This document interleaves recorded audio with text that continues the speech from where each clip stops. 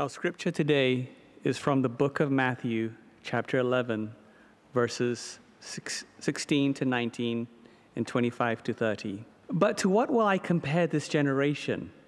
It is like children sitting in the marketplaces and calling to one another.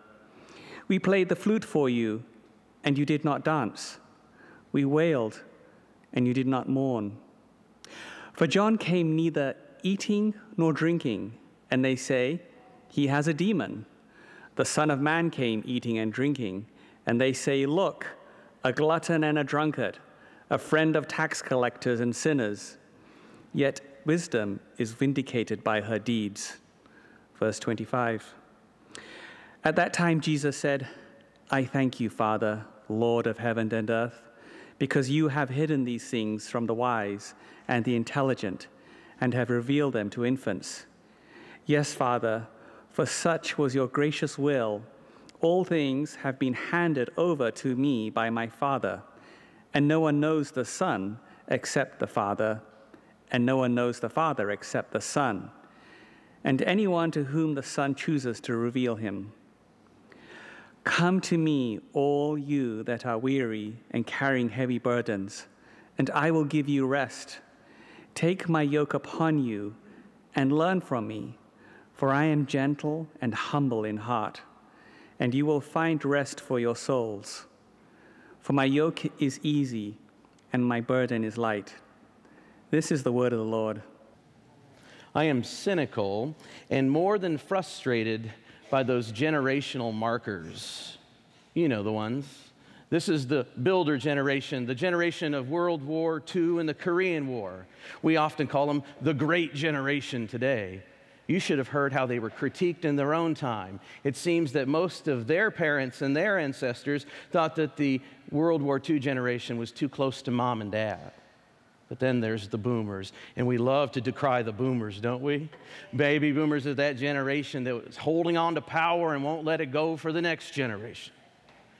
Well, Rev Bev, you shouldn't be amen in your own generation, dear. Then there's those plaid-laden Gen Xers, the first generation not to make more money than their parents, cynical, smoking, listening to Nirvana. And then finally, the millennials. Oh, the millennials. We love to pick on the millennials because it's the me generation, right? They don't like to talk, they like to text. Well, I was sitting around a fire with a friend one day, and he was decrying the millennials. You see, he had to study all these generational norms and kind of movements for his work as a supervisor. And he was decrying the millennials because of this thing and that. And then I kind of chimed in with him. I said, oh, I agree, because at the time I was ministering to a bunch of millennial types. And then he looked at me with his mouth wide open, rolling his eyes, and he said, Long Bonds, you're a millennial. So, well, I don't know about that.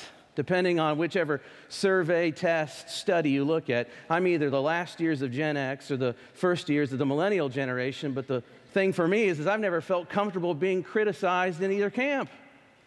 So I was happy this week when I found this article that talked about my life. My generation is an Xennial, born between the years of 1977 and 1983. You don't quite fit into either camp. Like the Gen Xers, your parents let you run free in the neighborhood without being watched 24/7. Yep. Like the millennials, you grew up with technology to some degree and feel comfortable with it. Yeah? Like the Gen X, the Xennials, myself supposedly, we have at one time a nod towards cynicism. And simultaneously, on the other hand, we have an optimism like the millennials have.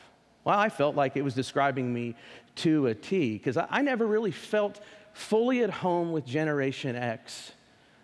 All those friends of mine in high school that were usually out at the curb of the school, smoking cigarettes, wearing plaid and flannel with Nirvana t-shirts, debating the depth of Kurt Cobain's lyrics. Didn't get it all the time. But I also didn't get the whole millennial vibe of that church conference I was at not too long ago, where I met a young pastor, and I asked him about himself, and he says, well, I love Jesus, but I hate the church. I said, so how do you pastor? He said, well, I do it online, because then I get to pick who can be in my church and not. I find a lot of hope in that. Cynically, I did not. But whatever the generation I'm speaking about or that you fit into, it seems that most of us have at least seen, if not practiced ourselves, a sort of ridicule and cynicism and, at least disbelief over religion or faith or God or even Jesus Christ at one time or another. In St. Matthew's Gospel, chapter 11, verses 16 through 19, Jesus is actually reacting to the way that his own generation was responding to both his work and the work of his predecessor, St. John the Baptist. You see, his was a generation full of exhausting cynicism and doubt. Sound familiar? I like how Jesus begins to respond to the doubters. You see, what I like to say is that Jesus here in the text calls out the cool kids and the cynics. Look at verse 16 through 17 to get what I'm saying. Here's the words of Christ. But to what will I compare this generation? It is like children sitting in the marketplaces and calling to one another. Hey, we played the flute for you. You didn't dance. We wailed. You didn't mourn. He is most likely referring to the youth of the day that gathered in village life. You got girls on one side and boys on another, some of them singing songs of excitement and joy for a wedding, others playing pipes, mourning, the times of lament like a funeral. And there they are, the way Jesus tells it, as if they're like opposed to one another, mocking each other, like two teams playing dodgeball against each other. Hey, that right there is proof that I'm not a millennial, by the way. I know what dodgeball is. In the picture that Jesus paints, they're mocking each other, and you have on one side team celebration, on the other side team lament. But here's what they have in common. They're all unimpressed. They're all unimpressed by both John and Jesus himself. And this is really his whole main point. The common interpretation of the text is that it's Jesus who pipes, it's John who sings, and the children represent the generation that's sitting there on the sidelines, not participating in the laments or the celebrations, but rather they sit back and they mock cynically. So much of contemporary society takes shape in a very similar way. People love sitting out and mocking.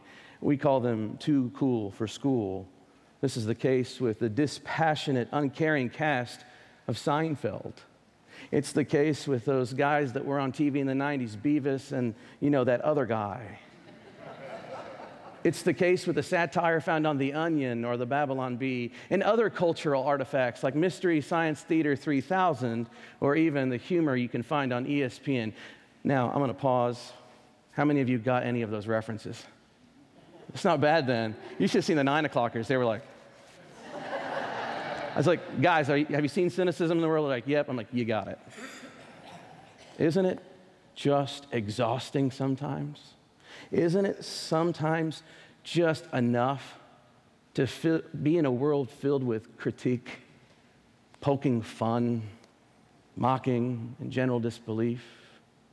Aren't there times when you just want something to believe in, something to grab onto, something to free you up so that you can be creative too without the fear of a nagging cynic in the background? I was sitting with some philosophical types in my backyard once. There were some people trained in the Christian tradition. They were atheists, and there were people who were just angry. And the ones who were angry were mostly smoking Camel menthol lights. I remember that. So we're sitting there. This one guy says, I hate church. So why do you hate the church? And he gave me all the reasons why anybody would ever say that they hate the church. And it's pretty much standard fare stuff. And then he says, therefore, I hate God. And he projected onto the concept of God, the person of God, all the pitfalls of a human institution. It's a bad move in logic, by the way. And at that point, one of my friends who sat there quietly with his hands in his pockets, not smoking Camel menthol lights, finally chimed in. And he said, you know what? It's easy to deconstruct. It's easy to tear down. It's easy to pick apart. What's hard is actually to upbuild. What's difficult is the hard work of creating and making something. Why don't you try that instead, and maybe things would be a bit better? Those words fell as a sharp rebuke on every one of us in that space, for we knew he was correct. You know, the thing about this text is we find out the core of human nature applied to the cynicism against Jesus. They keep finding ways to write him off and his cousin John the Baptist. Look at verses 18 through 19 with me for a moment. For John came neither eating nor drinking, and they say, he's got a demon. The Son of Man came eating and drinking, and they said, hey, look, he's a glutton and a drunkard. They can't win. You see, John the Baptist was an ascetic. He fasted a lot. All of this means he limited himself. He was in preparation for a new world to come into play, the kingdom of God. And when you're in preparation for things, you often shed the weight. Ask boxers and fighters before fight time. So John goes out to the hinterlands of society and lives off wild bees and honey, and he doesn't have much because he's in preparation, and the people just cynically write him off. All of his efforts to uplift their consciences and consciousness. And they say, oh, he's just demonic. The demons would make him do such silly things. But here comes Jesus, the Son of Man, and with him comes celebration. You see, there's no more preparation for God's kingdom. God's kingdom comes with him. So it's not a time of feasting, it's a time of fasting. And so he eats and he drinks with people, and they just write him off again. They say, oh, look at him, he's a glutton and a drunkard. They can't win.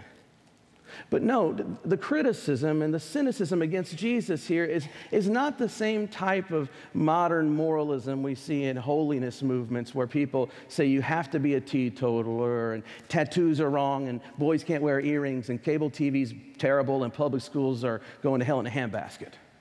Not the same kind of criticism at all. In fact, it's a very deep one. Consider these words from the Old Testament, the book of Deuteronomy 21, verses 18 through 21. If someone has a stubborn and rebellious son who does not obey his father and mother and will not listen to them when they discipline him, listen to this. His father and mother shall take hold of him and bring him to the elders of the gate of the town. You never want to be taken to the gate of your town, let me tell you, friends. They shall say to the elders, this son of ours is stubborn and rebellious. He will not obey us. He's a glutton and a drunkard. Then all the men of his town are to stone him to death. You must purge the evil from among you. All Israel will hear of it and be afraid. Wow. Thank God we've laxed up a bit, huh? Indeed, the gluttons and the drunkards, according to the Old Testament, were the kinds of people that Mama warned you about. They're the reason why high school kids have curfews. These are the types of people that bring a scourge upon community, and they are to be dealt with quickly and completely, according to the Old Testament people of God. John is an ascetic. Jesus eats normally. They can't win. No matter how much they try to elevate their people and elevate their spirits, no matter how they go about doing it, they simply cannot win against the cynical despisers. Sometimes it's just never enough. One of the most cynical spaces in our media today is sports radio. And this past year, the NBA Finals came back on again, and once again, it's Golden State versus the Cleveland Cavaliers. And once again, we question the greatness of LeBron James. I sat there and listened. Ed, I don't know why I listened, by the way, to this kind of conversation for so long, but I listen to people call in and debate whether or not LeBron James is as great as MJ or not. Of course he's not, but that's not the point, right? They play different positions. It's a different ballgame. Anyway, I'm just kidding. Finally, someone with 2 cents calls in and says, I don't get you people. LeBron can't do anything right. We say, you know what, this past game, he passed the ball too much. You know, he played unselfishly, and they lost. He needs to take the ball, and he needs to take the game in his own hands and win. He's the star. So the next game, he takes the ball, and you call him a ball hog. He simply can't get a break. Neither can John in his day, nor Jesus Christ. I think it's a good thing that Jesus has confidence from the will of God. Look at verses 25 through 27. At that time, Jesus said, I thank you, Father, Lord of heaven and earth, because you have hidden these things from the wise and the intelligent and have revealed them to infants. Yes, Father, for such was your gracious will. All things have been handed over to me by my Father, and no one knows the Son except the Father. And he goes on to talk about the intimacy between God the Son and God the Father. He has confidence not because of what people are saying about him, but he has confidence because the will of God has been given to him, laid out, planned out in full.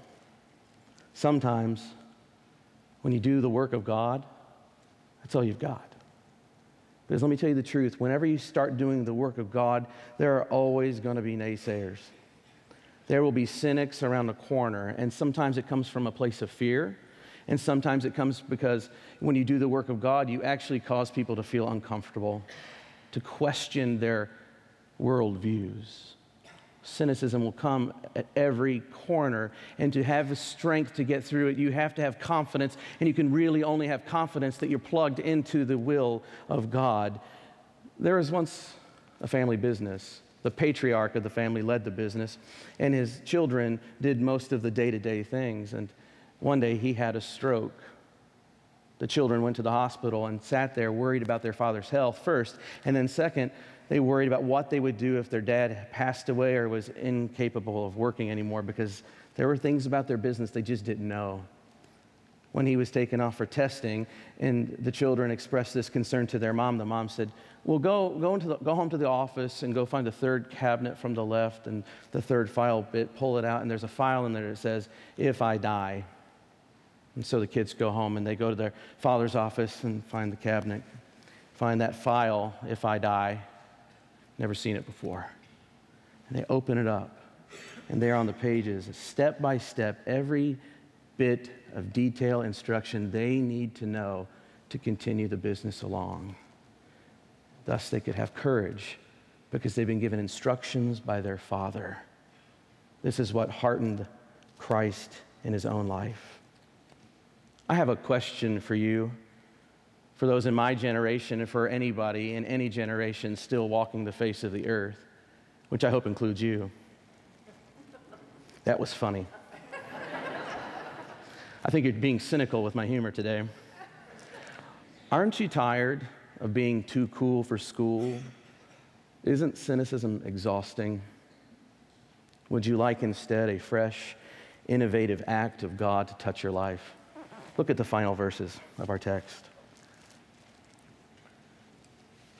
Jesus says, come to me, all you who are weary and carrying heavy burdens, and I will give you rest.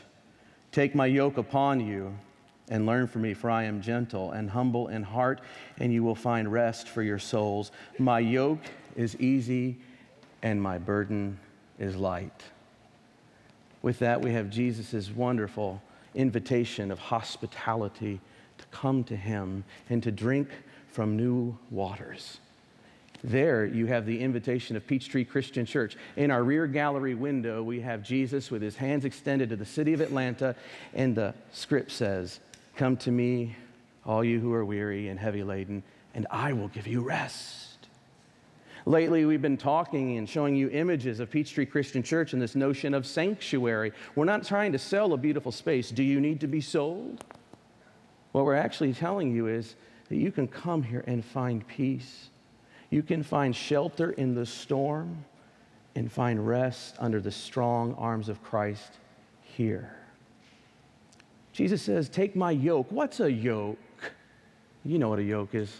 You'll remember. It's that big wooden implement that goes on the head of an ox or the neck of a horse to allow a farmer to till soils and carry loads.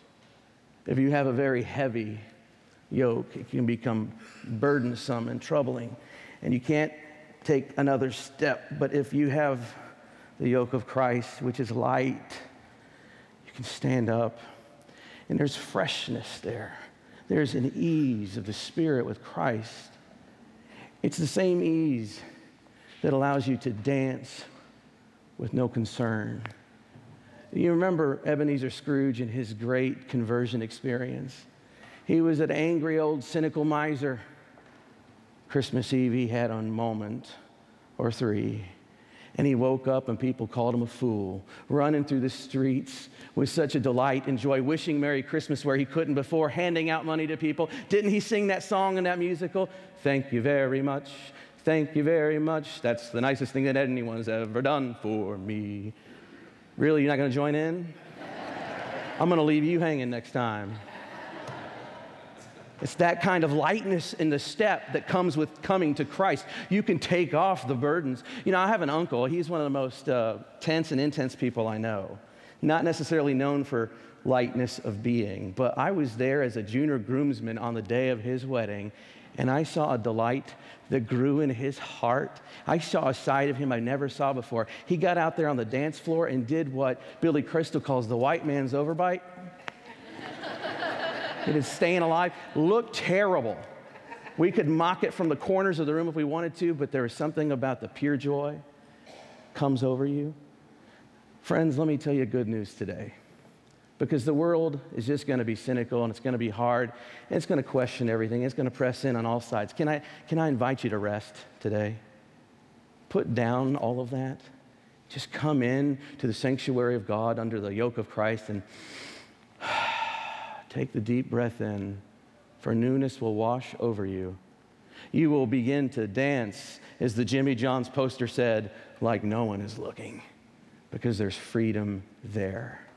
I bless you now as you go forth from here into a world that is cynical and questioning, and say, I've got confidence because God's got my back, and I have newness of life in Christ Jesus.